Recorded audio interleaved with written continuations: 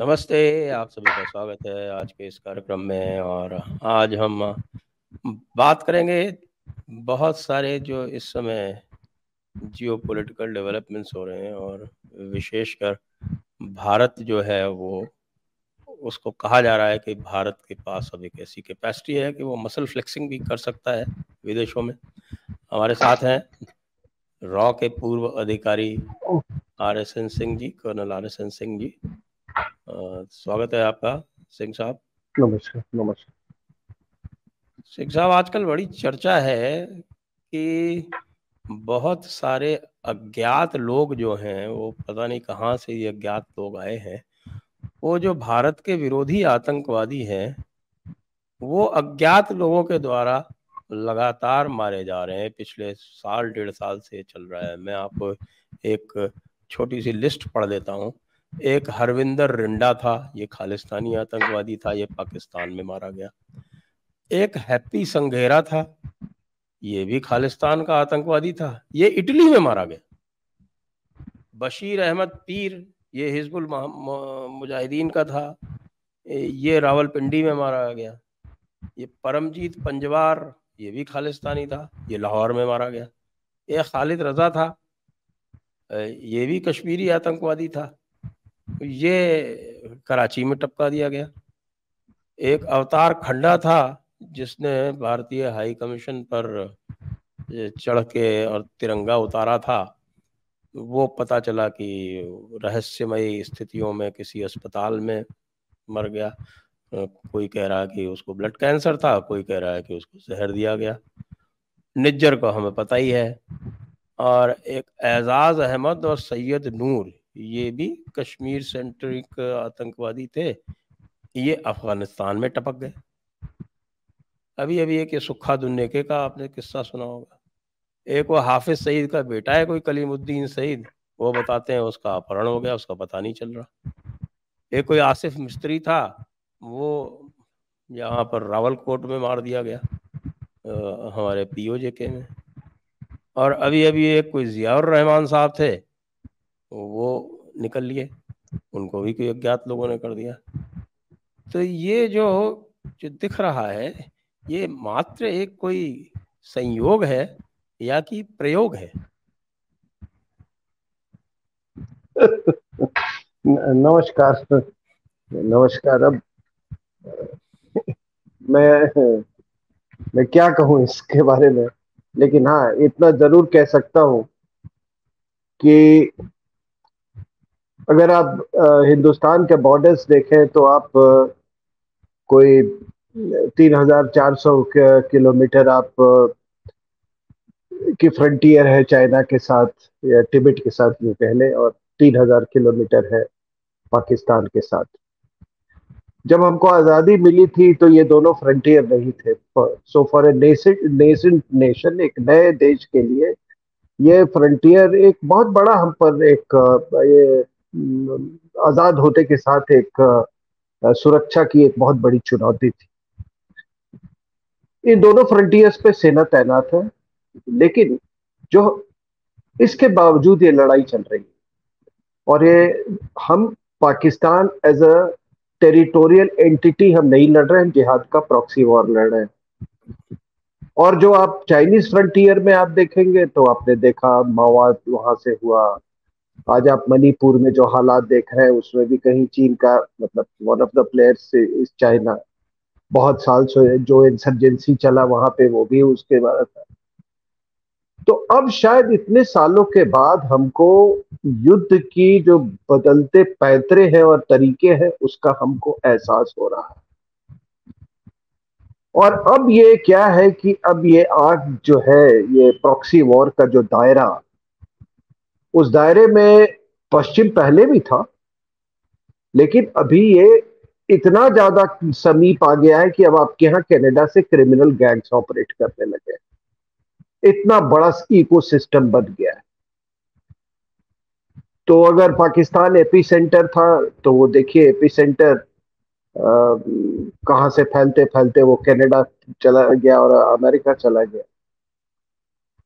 और जब हालात यहां तक पहुंच जाए कि कोई पश्चिमी देश आपके यहाँ एक तथाकथित किसान आंदोलन करवा दे, आपका आपके लाल किले पर एक तरह का असॉल्ट करवा दे आपके, और वो भी रिपब्लिक डे के दौरान आपके यहाँ 77,000 करोड़ का लॉस करवा दे, और उसके बाद वहां से फिर आपका पंजाब के फिरोजपुर जिले में आपके प्रधानमंत्री पर जानलेवा अगर हमला हो जाए, उसी से जो ये सारी बातें जुड़ी हुई हैं, तब आपको कोई ना कोई कार्रवाई तो करनी होगी। अब आपने सवाल ये पूछा, मैं इसका डायरेक्ट जवाब तो नहीं दूंगा, लेकिन इतना, हाँ, लेकिन इतना जरूर मैं कह सकता हूं कि ये जो तथ्य जो है, ये 1 रुपए में अगर बिकने वाले लोग हैं तो कोई 1.5 रुपए में इनको खरीदने वाला चाहिए, क्योंकि इनका ना कोई ईमान है, ना कोई धर्म है, ना, ये बहुत गंदी पैदाइश के लोग हैं। और दो चार तरह के लोग जाते हैं पश्चिम देशों में। एक वो जाते हैं जो अच्छी पैदाइश वाले हैं, जो कि वाकई में कुछ करना चाहते हैं, ईमानदारी से अपना रोजी रोटी कमाना चाहते हैं, और बड़े उनकी बड़ी इज्जत है बाहर में। लेकिन ये कुछ ऐसे भी तत्व है जो वहां जाते रहते हैं। और हमने ऐसा नहीं कि हमने पश्चिम देशों से गुहार नहीं लगाई, हमने बहुत बार उनको कहा, आप इसकी बात क्यों करते हैं। 1982 में मिसेस गांधी ने बड़ी गुहार लगाई थी, उन्होंने एक्सट्रेडिशन मांगा था ये परमार का, ठीक है ना, तलविंदर सिंह परमार का। तलविंदर सिंह परमार का, हाँ, हाँ, नहीं नहीं दिया उन्होंने, नहीं किया। और उसका देखिए, अगर एक्सट्रेडिशन हो गया होता उसका, तो ये जो दहशतगर्दी का खालिस्तान दहशतगर्दी का ये कनिष्क का जो बॉम्बिंग है वो नहीं होता, 329 जाने नहीं जाती। और देखिए, उसके बाद भी इनका रवैया नहीं बदला। उसमें 258 कैनेडियन मारे गए थे, लेकिन उसके बाद भी इनके मतलब इनके दिल को वो थोड़ा भी इनके दिल को कहीं पर ये कचोटा नहीं कि ये इतने भारी नुकसान हुआ है, क्योंकि उसमें ज्यादातर कैनेडियन नागरिक, 258 कैनेडियन नागरिक थे जो कि भारतीय मूल के थे, इसलिए उन्होंने कोई कार्रवाई नहीं की। तो that is there sense of entitlement. Sense of entitlement इनका इतना है कि मोदी साहब फ्रांस का विजिट कर रहे हैं और उधर यूरोपियन और बड़ी बड़े सौदे कर रहे हैं वहां पर, यूरोपियन पार्लियामेंट के 10-12 लोग जिनको कुछ नहीं पता हिंदुस्तान के बारे में, यहाँ फ्रीडम ऑफ प्रेस और ह्यूमन राइट्स और क्या क्या डिस्कस कर रहे हैं। तो ये जो सेंस ऑफ एंटाइटलमेंट का हमने थोड़ा सा इनको एक झलक दिखाया है, ठीक है ना। अच्छा, अब मैं इतना जरूर आपको बताना चाहूंगा कि आपने जितनी ये लिस्ट अभी बताई, जिन लोगों ने जो अपने अपने सही ठिकाने पर जिनको पहुंचे हैं, किसी किसी 1.5 रुपए वाले ने इनको पहुंचाया, पता नहीं किसने पहुंचाया। हाँ, अब ये लोग इसमें कुछ पाकिस्तान से इनको जन्नत की तरफ डिस्पैच किया गया है, ठीक है ना, और कुछ लोगों को पश्चिमी देशों से कनाडा से डिस्पैच किया गया है। तो ये आपको बता दें कि देखिए, ये पूरा जो ये जो क्रिएशन है पाकिस्तान का, ये पूरा, ये आप लोग सबको मालूम है, ये पश्चिमी एक प्रोजेक्ट था, ये स्ट्रेटेजिक प्रोजेक्ट था, एक जियोपॉलिटिकल प्रोजेक्ट था। और जब उनका ये क्रिएशन है तो पाकिस्तान पाकिस्तान प्रेम भी बहुत गहरा है पश्चिम देशों के लिए, ये जान लीजिए।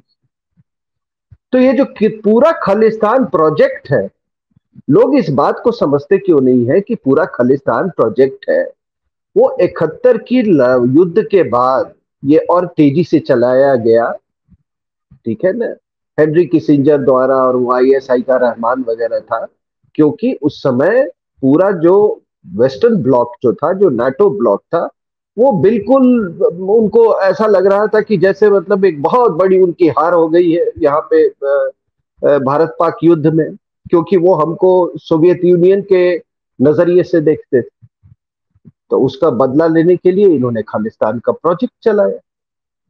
तो इसलिए दीक्षित साहब, उस वो प्रोजेक्ट अभी they have not abandoned that project, उसको छोड़ा नहीं है। उनको लिवरेजेस चाहिए in this part of the world. तो उनका सबसे बड़ा लिवरेज क्या है? सबसे बड़ा उनका लिवरेज है Pakistan military, not Pakistan state, Pakistan military.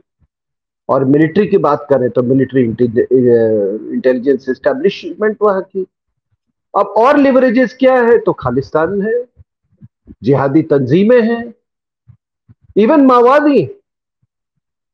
तो जो लिवरेजेस पाकिस्तान भारत के खिलाफ इस्तेमाल करता है, वो लिवरेजेस वो पश्चिम के भी लिवरेजेस हैं, ये आप जान लीजिए। और इनके कितने घनिष्ठ संबंध हैं आप इसी से अंदाजा लगा सकते हैं कि अभी जस्ट 2 साल पहले ये बाजवा को रॉयल मिलिट्री कॉलेज सैंडहर्स्ट में उनको मुख्य अतिथि रिव्यूइंग ऑफिसर के तौर पे बुलाया गया था। और ये भी लोग ना भूले कि 10 साल इन्होंने वो लड़ाई लड़ी, एक नई तरह की जिहादी proxy war versus Soviet Union.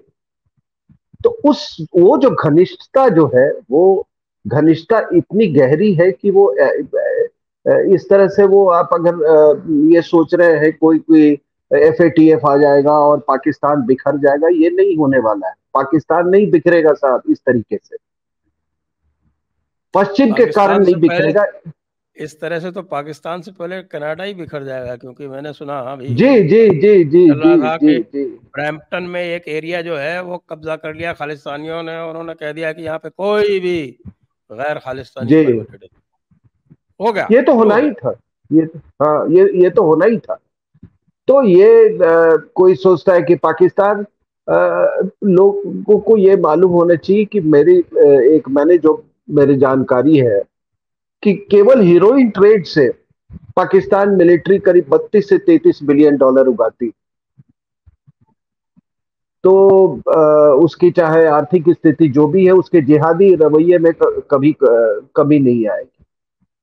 तो ये पूरा का पूरा जो मामला जो है, ये अभी आ, उसने कहा ना, वो डेविड कोहेन ने, जो अमेरिकन एम्बेसडर टू कनाडा है, उसने कहा कि नहीं भाई है, ये जो 5 आईज जिसको बोलते हैं, जी हाँ। आपके दर्शकों को बता दूं, ये 5 आईज का ये 5 देश हैं, USA, UK, Canada, Australia, New Zealand. मतलब इनके जो इंटेलिजेंस एजेंसीज हैं, उनके बीच में आदान प्रदान, इंटेलिजेंस कोऑपरेशन को ये 5 आईज का दर्जा दिया गया है। एंग्लोस्फियर। तो ये, जी जी, एंग्लोस्फीयर। तो ये 5 आईज जो है, ये केवल इंटेलिजेंस शेयरिंग तक ही सीमित नहीं। तो अगर आप देख रहे हैं कि अगर कनाडा मान लीजिए उनको किसी तरह का, अगर उनको प्रोत्साहन देता है खालिस्तानी एलिमेंट्स का, तो ऑस्ट्रेलियन भी, चाहे ऊपर से वो कुछ भी कह ले, वो जो मंदिरों पे वहां हमला हुआ, ये सबको आप एक इकोसिस्टम में आप करके इसको देख। हमने तो कई बार गुहार लगाया है इनके पास कि भाई देखिए, इनको थोड़ा सा, इनको रिस्ट्रेन कीजिए। लेकिन क्या आपको बदले में क्या मिला? सैन फ्रांसिस्को में हमला, तो लंदन में आपके हाई कमीशन पे हमला, तो कॉन्सुलेट पे हमला, और कनाडा में तो हमले होते ही रहे हैं। और तो इस पूरे खालिस्तानी स्कीम को लेके सभी एक है। दूसरा ये है कि आपको ये बस क्योंकि आपकी जरूरत है इंडो पैसिफिक स्ट्रेटजी को लेके, क्योंकि आपको जरूरत है इसको लेके, क्वाड को लेके, क्योंकि अगर आप पूरा भू राजनीति की स्थिति देखें तो आपके बिना इनका काम नहीं चल सकता है। लेकिन ये दोहरी ये अपनी नीति अपना रहे थे कि हमको झाड़ के पेड़ पे चढ़ा देते थे, हम चढ़ जाते थे, और बीच में ये भी करवाते रहते थे। अब थोड़ी सी दाल की बात आ गई तो पूरा एक ये फार्मर एजिटेशन करवा दिया यहाँ दिल्ली में। जो मैं जानता हूं कि मेरी जो जानकारी है कि 23 लाख टन की हमारी जरूरत है दाल की या पल्सेस की, और जिसमें कि ये 6-7 मिलियन टन ये Canada, they are the largest supplier to India. तो हमारे ये जो एग्रीकल्चर जो पॉलिसी थी, ये कृषि नीति, उसके अनुसार हम लोगों ने कहा था कि भाई हम बाकी अपने यहाँ फार्मर्स को भी एनकरेज करेंगे कि ये दाल को दाल पैदा करें, और ये हम अब इस मामले में हम सेल्फ सफिशिएंट हो। ये एक बहुत ये मुख्य कारण था ये खालिस्तान वो करवाने का, ये आपका फार्मर एजुटेशन करवाने का। तो लेकिन अब हमने, भाई अब मैंने कहा ना कि जब आपके दिल्ली के लाल किले पर हमला हो गया इन तत्वों के कारण, प्रॉक्सी वॉर बीइंग, मतलब इस तरह से उसका संचालन हो कि कनाडा से बैठे हुए संचालन हो, तो अब तो कोई कार्रवाई करनी थी। तो कार्रवाई करनी थी तो आ, हमारे यहाँ जो हमारा तंत्र जो है, वो तंत्र अभी तक शायद हमने बहुत, हम क्या उसको हिंदी में क्या शब्द हम इस्तेमाल करें कि वो हम बड़े वो शर्मीले लोग थे, मतलब हम बहुत बहुत लिहाज करते थे, हम बहुत लिहाज करते थे, हमने लिहाज का दायरा तोड़ दिया। लिहाजू और बोलते हैं उसको। हाँ, लिहाज का दायरा तो हमने तोड़ दिया है, और एक बार टूट चुका है तो अब ये ऐसे ही चलेगा सर, ये ऐसे ही चलेगा। और आपको तो मालूम है कि ऊपर में हमारे इस पूरे जो सुरक्षा व्यवस्था के ऊपर में जो साहब विराजमान है, एक चीज तो आपको माननी पड़ेगी, और मैं सबको कहता हूं कि जो आदमी पाकिस्तान में 6 साल इनकॉग्निटो ऑपरेट कर सकता है, उसको उसका कोल्ड करेज मतलब बहुत ऊंचे स्तर का होगा। तो वो अपना रंग, कहीं उनका भी रंग इसमें दिख रहा है। तो मैंने आपके बात का जवाब दे दिया है, ना किसी का नाम लिया है, ना मैंने कुछ ऐसा ये कहा है, लेकिन थोड़ा सा ये इसको इस परिप्रेक्ष्य में देखते हैं कि भारत का जो स्टॉक है या किसी भी कंट्री का जो जियोपॉलिटिकल स्टॉक है वो रिलेटिव होता है। तो इस समय जो ये दिख रहा है कि जो पूरा का पूरा जो ये पश्चिम का गैम्बिट था कि वो रशिया को जिस तरह से उन्होंने अफगानिस्तान के माध्यम से, और जो ये बाद में नैरेटिव चलाया कि अफगानिस्तान में उन्होंने रशिया को ट्रैप करके और बाद में यूएसएसआर को ब्रेकअप कर दिया, तो वही चीज ये कह रहे हैं कि साहब हमने यूक्रेन में ट्राई की थी। अब पूरे प्रोपेगेंडा के बावजूद ये बिल्कुल स्पष्ट होता जा रहा है कि यूक्रेन में तो ये हार चुके हैं युद्ध, और उसको किसी भी तरह से सिर्फ इसलिए उसको सस्टेन किए हुए हैं कि जिससे कि ये ना लगे साहब, वो जो हार जो है वो बिल्कुल साफ ना दिखे, तो उसके लिए यूक्रेन को सैक्रिफाइस किए जा रहे हैं। तो ये कुछ दिनों में वही होगा जैसे अफगानिस्तान से भागे थे वैसे यूक्रेन से भागेंगे। उस समय क्या होगा, फिर क्या जियोपॉलिटिकल सिचुएशन बनेगी?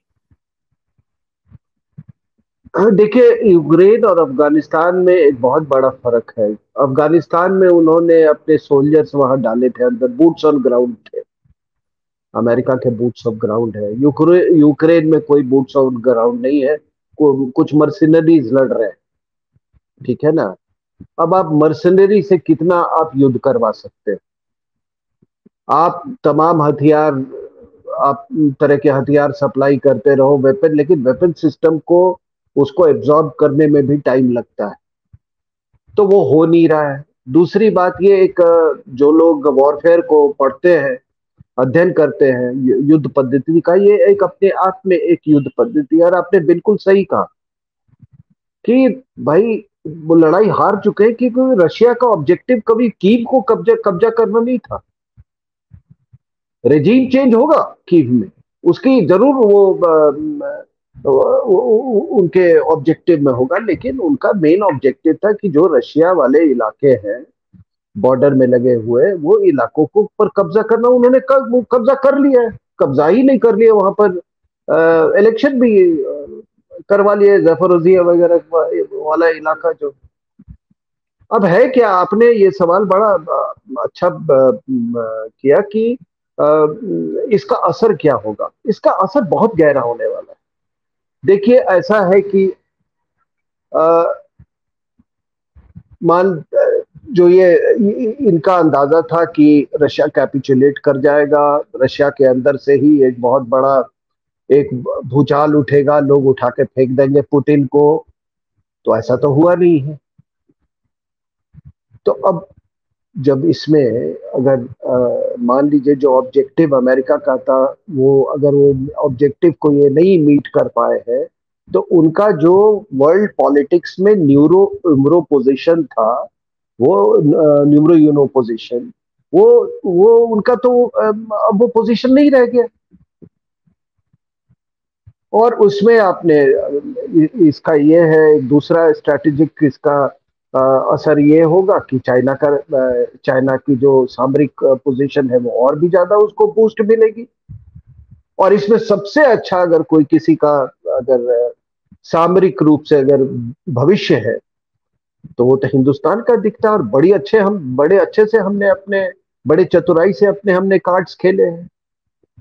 तो आज देखिए इसका इसका एक असर देखिए क्या हुआ। आपने देखा, मैंने पाकिस्तान को आपने पढ़ा होगा कि पाकिस्तान को अ, अमेरिका ने बोला कि भाई ऐसा है कि अगर तुमको आईएमएफ का लोन चाहिए तो तुम एम्यूनिशन सप्लाई करो यूक्रेन को। तो उन्होंने यूक्रेनियन वो एम्यूनिशन सप्लाई किया वहां। तब वहां के स्टेट डिपार्टमेंट में अनुरोध किया आईएमएफ को कि अब ये अच्छे बच्चे अब बन गए हैं, अब इनको दे दो। तो इनको आईएमएफ का लोन दे दिया गया। अब इसमें दो चीजें हैं कि आप देखिए कि अमेरिका और स्टेट डिपार्टमेंट और आईएमएफ का क्या कनेक्शन है, और इनकी जो बाकी जो खुफिया एजेंसियां सीआईए की। और दूसरा ये देखिए कि जो मैं बात कह रहा था कि पाकिस्तान को ये इनका क्रिएशन है, पाकिस्तान को ये कभी डूबने नहीं देंगे। और तीसरा चीज जो इमरान खान जो कह रहा था कि ये, और भारत का बार बार वो हवाला दे रहे थे कि देखिए भारत की विदेश नीति कितनी स्वतंत्र है और हम अमेरिका के हाथों में बिके हुए हैं। उन्होंने कुछ, he was flaunting some documents also, वो डॉक्यूमेंट्स कुछ दिखा रहे थे, वो फौज को गाली दे रहे थे कि ये देखिए सब अमेरिकन के साथ बिके हुए हैं। और वो बिल्कुल सही कह रहा था। एक बात, एक दर्शक एक बात को समझ ले कि चाइना और अमेरिका के स्ट्रेटेजिक कम्युनिकेशन में, सामरिक संचार में, पाकिस्तान की आर्मी का, मिलिट्री का बहुत बड़ा रोल होता है। They are the brokers as far as strategic. मैं इकोनॉमिक्स का नहीं बात कर रहा हूं, ये लोग ब्रोकर का काम करते हैं। और ये भी आप जान लें कि ये जनरल साहब लोग जो है वहां पर जो सारा पैसा जो लूटते हैं पाकिस्तान का, तो अपने बच्चों को ये चीन, बीजिंग और शंघाई थोड़ी भेजते हैं। ये तो वही भेजते हैं, कनाडा भेजते हैं, उधर वो आपके लंदन में, ये उधर यूनाइटेड स्टेट्स में। बात तो यहाँ तक है साहब कि अब तो हम देखते हैं कि जब अमेरिका तय करता है या कि किसी नेता की टेम्पररीली जरूरत नहीं है, तो उसको बोलते कि इधर आ जाए, इधर लंदन में थोड़ा दिन रेस्ट करो, फिर जब आपकी जरूरत होगी तो फिर यहां से आपको लंदन भेज देंगे। तो अब नवाज शरीफ को आने का टाइम हो गया है। इसके पहले आपने बेनजीर को भी देखा था। तो इस तरह का इनका आदान प्रदान है इन लोगों का। तो ये जो पूरी कार्रवाई मैं देख रहा हूं, जहां पे हमने ये पूरे इकोसिस्टम को हम एक साथ एड्रेस करें, जो लिस्ट आपने बताया हमको, वो एक अपने आप में बहुत सराहनीय और प्रशंसनीय एक कदम है हिंदुस्तान की तरफ। और एक बार जब ये संस्कृति बन जाती है ना दीक्षित साहब, तो ये फिर ये संस्कृति कायम रहती। और इतना इतना इसका असर हुआ है, इसका असर, मैं आपसे बात कर रहा था कि 2-3 दिन पहले मुझे किसी ने कनाडा से वहां पे वहां से खबर भेजा कि जो इन्होंने धरना प्रदर्शन किया था इसके आगे, इंडियन हाई कमीशन के आगे कनाडा में, कुल मिला के 5 खालिस्तानी आए थे। अब गुरुद्वारे भी लोग बड़े सहम सहम को जा रहे हैं, जो खालिस्तानी जो है। पाकिस्तान का में पाकिस्तान का पाकिस्तान का ऐसा हुआ है कि अभी एक आपको मालूम है कि पीओके में एक मस्जिद में पता नहीं कोई नकाबपोश आया और आके उसको मार के चला गया। अब कहते हैं कि उसका हाथ यहाँ जो आपके रजौरी में जो किलिंग्स हुई थी उसमें था। अब अगर पीओके में भी हो रहा है, कराची में भी हो रहा है, तो देख लीजिए कितने व्यापक रूप से सब कुछ हो रहा है। और एक और मैं बात बता दूं, आखिर एक और बात, कि भारत की राजनीति पे भी इसका बहुत असर पड़ेगा। अगर ट्रूडो की जी गद्दी अगर खालिस्तानियों पर अगर निर्भर है, तो आपके यहां भी बहुत लोगों की गद्दी खालिस्तानियों और जिहादियों के ऊपर में निर्भर है। बिल्कुल बिल्कुल, आप सही कह रहे हैं, बिल्कुल सही कह रहे हैं। क्योंकि ये हर बार जब भी ऐसी कोई स्थिति होती है तो भारत के पक्ष में बोलने की बजाय ये विदेशियों के पक्ष में बोलते हैं। जी, वो क्या, एक कांग्रेस के नेता है रणवीर सिंह बिट्टू, जो कि बेन सिंह के पोते, उस दिन उन्होंने लोकसभा में कहा, एक उन्होंने हवाला दिया कि 2013 में कोई 6,000 करोड़ के ये ड्रग्स बरामद हुए थे, जिसमें 22-23 लोगों के नाम थे, जिसमें 16 कनाडा के एनआरआई, और कहा कि वो सब रसूख वाले लोग थे। उनके एक्सट्रेडिशन के लिए हम मांगते रह गए, उस पर कोई कार्रवाई नहीं की गई। कोई ने कोई टेक्निकल रीजन दे के, कारण बता के उसको खारिज खारिज कर देते थे। तो ये ड्रग्स का भी जो ये धंधा है ना, और इस मामले में लोग ये ना समझे कि सीआईए भी उतना ही नारकोटिक्स का इस्तेमाल करता रहा है जितना कि पाकिस्तान की मिलिट्री इंटेलिजेंस एस्टेब्लिशमेंट कर रही। पूरा गोल्डन वियतनाम वॉर में गोल्डन ट्रायंगल जो था, वो सब सीआईए, वो उसी के पैसे से तो ये पूरा संचालन हो रहा था वियतनाम का। और फिर जब वहां खत्म हुआ, ये अफगानिस्तान में लड़ाई शुरू हो गई, तो फिर ये पाकिस्तान ने शुरू कर दिया। एक जियाउल हक का बड़ा खास आदमी था, फजले हक, उसको गवर्नर बना के भेजा था एनडब्ल्यूएफपी में 79 में। वही आदमी था जिसने भुट्टो को फाइनली अरेस्ट करवाया था। उसने रातों रात करीब 2 दर्जन हीरोइन रिफाइनरी यूनिट्स बैठा दिए थे खैबर के एरिया। तो ये वेस्ट और पाकिस्तान का इकोसिस्टम थोड़ा और गहराई से हमें समझने की आवश्यकता है।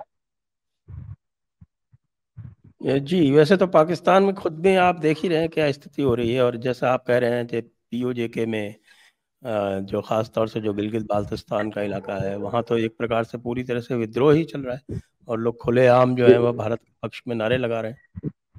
और पीओजेके में भी बड़ी अशांति है, क्योंकि लोग जो हैं वो सामने देखते हैं और तुलना करते हैं कि भारत का जो जम्मू कश्मीर है उसमें क्या स्थिति है, लोगों के कितने लोग कितने अच्छी तरह से रह रहे हैं, कितना अच्छा इंफ्रास्ट्रक्चर है, कितनी अच्छी सुविधाएं हैं, सब कुछ उपलब्ध है। और वहाँ तो कोई अस्पताल, कोई स्कूल, कुछ भी नहीं उपलब्ध है, सड़कें कुछ भी नहीं है। तो वो, और ऊपर से जो है वो टैक्स इत्यादि जो है वो इतने अधिक हैं कि लोग जो हैं वो बेचारे बड़ी मुश्किल से तो 2 वक्त की रोटी उनके लिए मुश्किल हो रही है। तो वहाँ तो आप देख रहे हैं कि बहुत ज़बरदस्त एक तरह से जिसको हम बोलते हैं तशद्दुद चल रही है। अभी मुझे ये न्यूज़ कंफर्म नहीं, शायद आपको मालूम हो कि तहरीके तालिबान पाकिस्तान ने वो चित्राल इलाके पर उन्होंने काफ़ी वो सक्रिय हो गए, यहाँ तक कहा जा रहा है कि हाँ, उन्होंने कब्जा वो कर लिया था। चित्राल तो पूरी तरह से उनके पास ही चला गया है। देखिए, आप यदि देखेंगे, हम्म। उसका भूगोल देखेंगे, तो चित्राल का जो क्षेत्र है वो अफगानिस्तान से सीधे जुड़ा हुआ है। वो कुनाड रिवर है, जो कुनाड नदी है, जो जलालाबाद में जाके मिलती है काबुल रिवर से, वो वैली चित्राल से सीधी जाती है उधर। तो वो वैली से सीधा रिश्ता जो है वो चित्राल का अफगानिस्तान से है। और पाकिस्तान को पहुंचने के लिए वो दो दो बड़े, लोआरी का दर्रा और एक बड़ा दूसरा, दीर के बाद दूसरा दर्रा, वो पार करना पड़ता है। उनके लिए बहुत मुश्किल है कम्युनिकेशन। तो वो तो उन्होंने कब्जे कर लिया है। दूसरी बात जो है, आज की ही खबर ले लीजिए। आज फिर क्वेटा के पास में मतसुंग में कोई 50 लोग मारे गए हैं बॉम्ब धमाके में। और हंगू जो है एक साउथ वजीरिस्तान में, वहाँ पे बॉर्डर क्लैश हुए हैं, उसमें भी 4 फौजी मारे गए।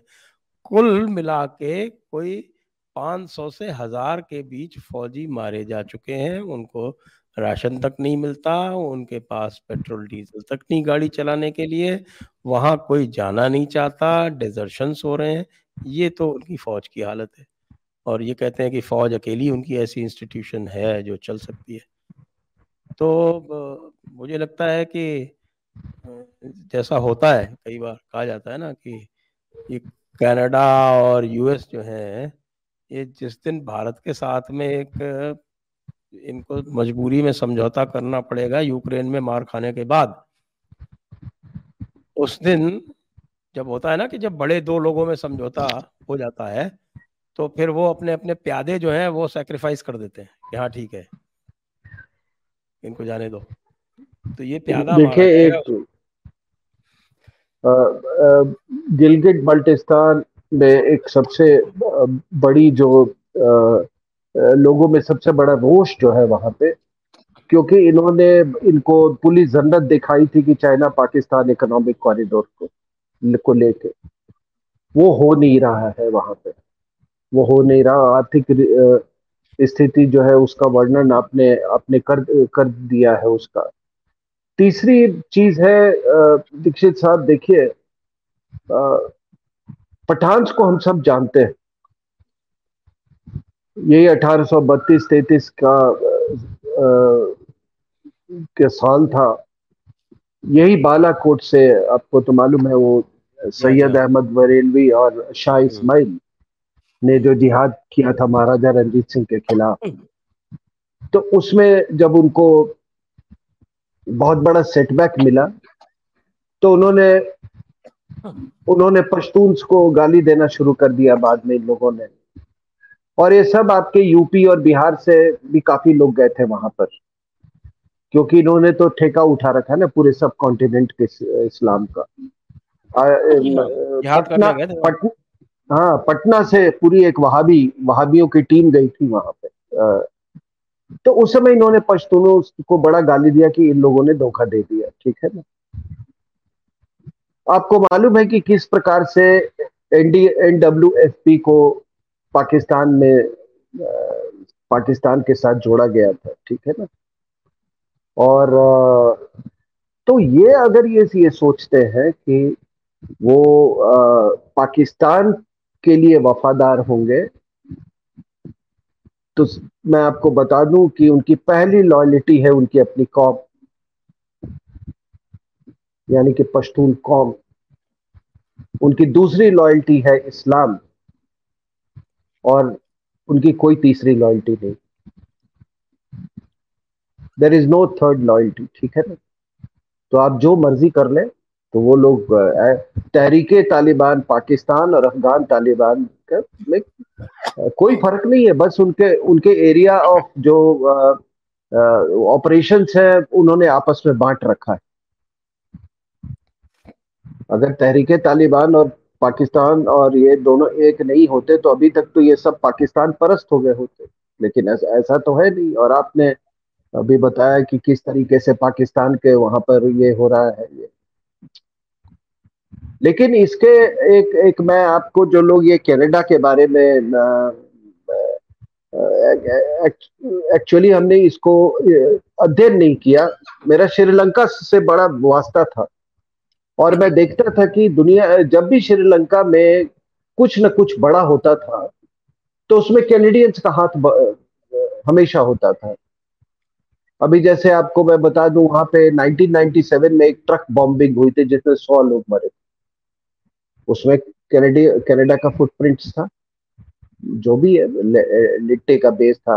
वो तो बब्बर खालसा का भी बेस रहा है, लिट्टे का भी काफी हैवी प्रेजेंस था। फिर उसके बाद प्रेमदासा का असैसिनेशन, उसमें कनाडा का फुटप्रिंट्स था। एक किताब है, मैं आपके दर्शकों को रिकमेंड करूंगा। एक स्टुअर्ट बेल नाम के एक कैनेडियन जर्नलिस्ट है, बहुत रिस्पेक्टेड। उसने एक किताब लिखी है, cold terrorism, how Canada nurtures and exports terrorism.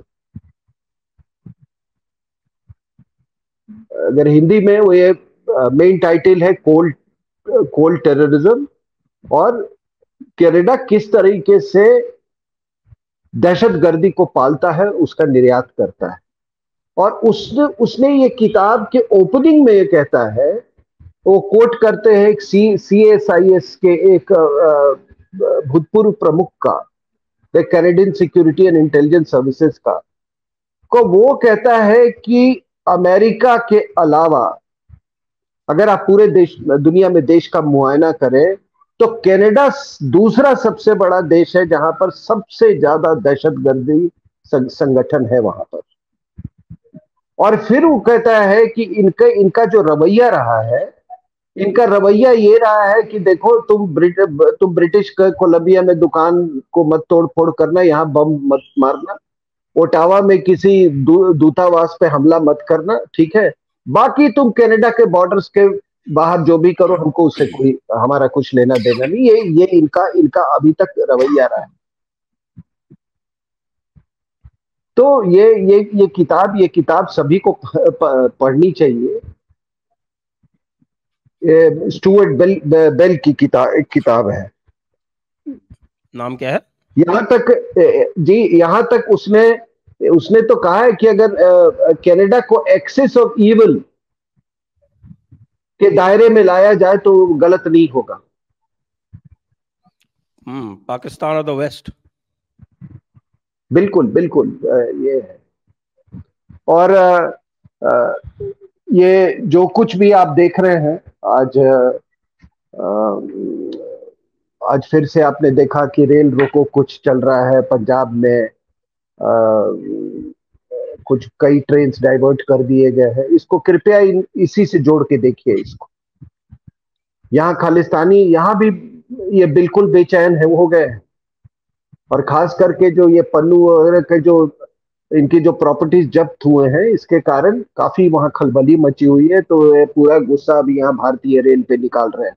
तो ये चलेगा गुस्सा, ये गुस्सा कुछ चलेगा। और जो थोड़े पढ़े लिखे खालिस्तानी माइंड के लोग हैं, माइंडसेट के लोग हैं, वो अभी शांत बैठे हुए हैं। लेकिन उनको पहली बार ये लग रहा है कि नहीं, हिंदुस्तान वो पहले का हिंदुस्तान नहीं है। सब में एक जरूर खौफ जरूर है। और देखिए, ये अब आपने तो कहा कि चलिए, कौन है इसके पीछे, क्यों एक के बाद एक कैसे टपक रहे हैं। तो ये जाते हैं लोग, कोई ये साधु महात्मा तो है नहीं। अब ये निज्जर भी था, पहले 97 में ट्राई किया, फिर उसके बाद ये शादीशुदा बन के फिर 2001 या 2002 में ट्राई किया कनाडा में जाने के लिए। फिर वहां के कैनेडियन इमिग्रेशन अथॉरिटीज ने बोला कि भैया ये महिला तो पहले से शादीशुदा है। फिर 2007 में किसी तरह से ये ब्रिटिश कोलंबिया में घुसने का कोशिश किया। तो ऐसे ऐसे पृष्ठभूमि के आदमी के लिए अगर ट्रूडो का दिल इतना धड़कता है, तो आप समझ जाइए कि आप उसको, उस स्टेट को आप क्या दर्जा देंगे, क्या आप उसको दर्जा देंगे। और अगर अगर एक जगमीत सिंह अपने 12-14 सीट लेके अगर इस तरह से पार्लियामेंट्री डेमोक्रेसी को अगर के तहत अगर किसी प्राइम मिनिस्टर को मजबूर कर सकता है ऐसे कारनामों में, तो उसको क्या आप कहेंगे? ऐसा ऐसा ऐसा जमहूरियत हमको नहीं चाहिए। ऐसा जमहूरियत जो कि दहशतगर्दी में लिप्त हो जाए, ऐसा ऐसा डेमोक्रेसी हमें हमें नहीं चाहिए। और जी आप अब पूछेंगे, लोग पूछते हैं कि अब आगे क्या कार्रवाई होनी चाहिए।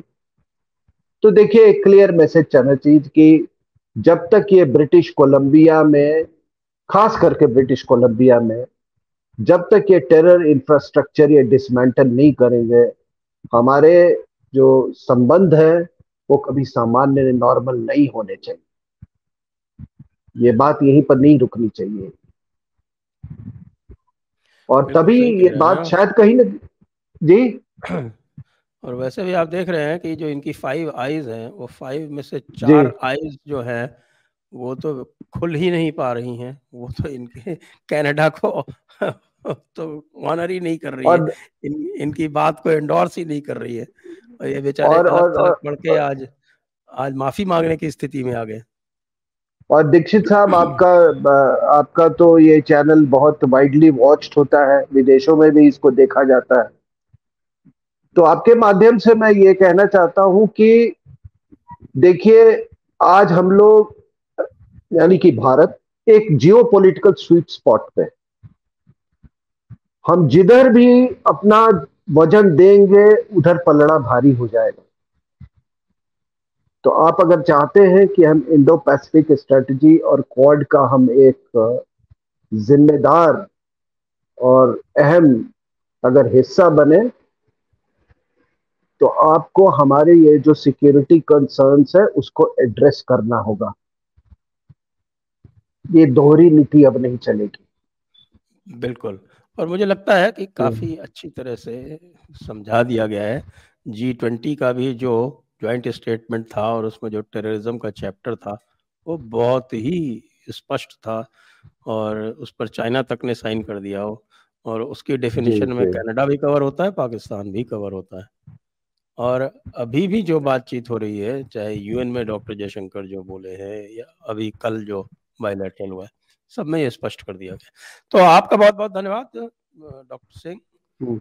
कर्नल आखिरी सिंह। में मैं देखिए, ये मेरी एक सबसे लेटेस्ट बुक है, भारत के अंदरूनी शत्रु।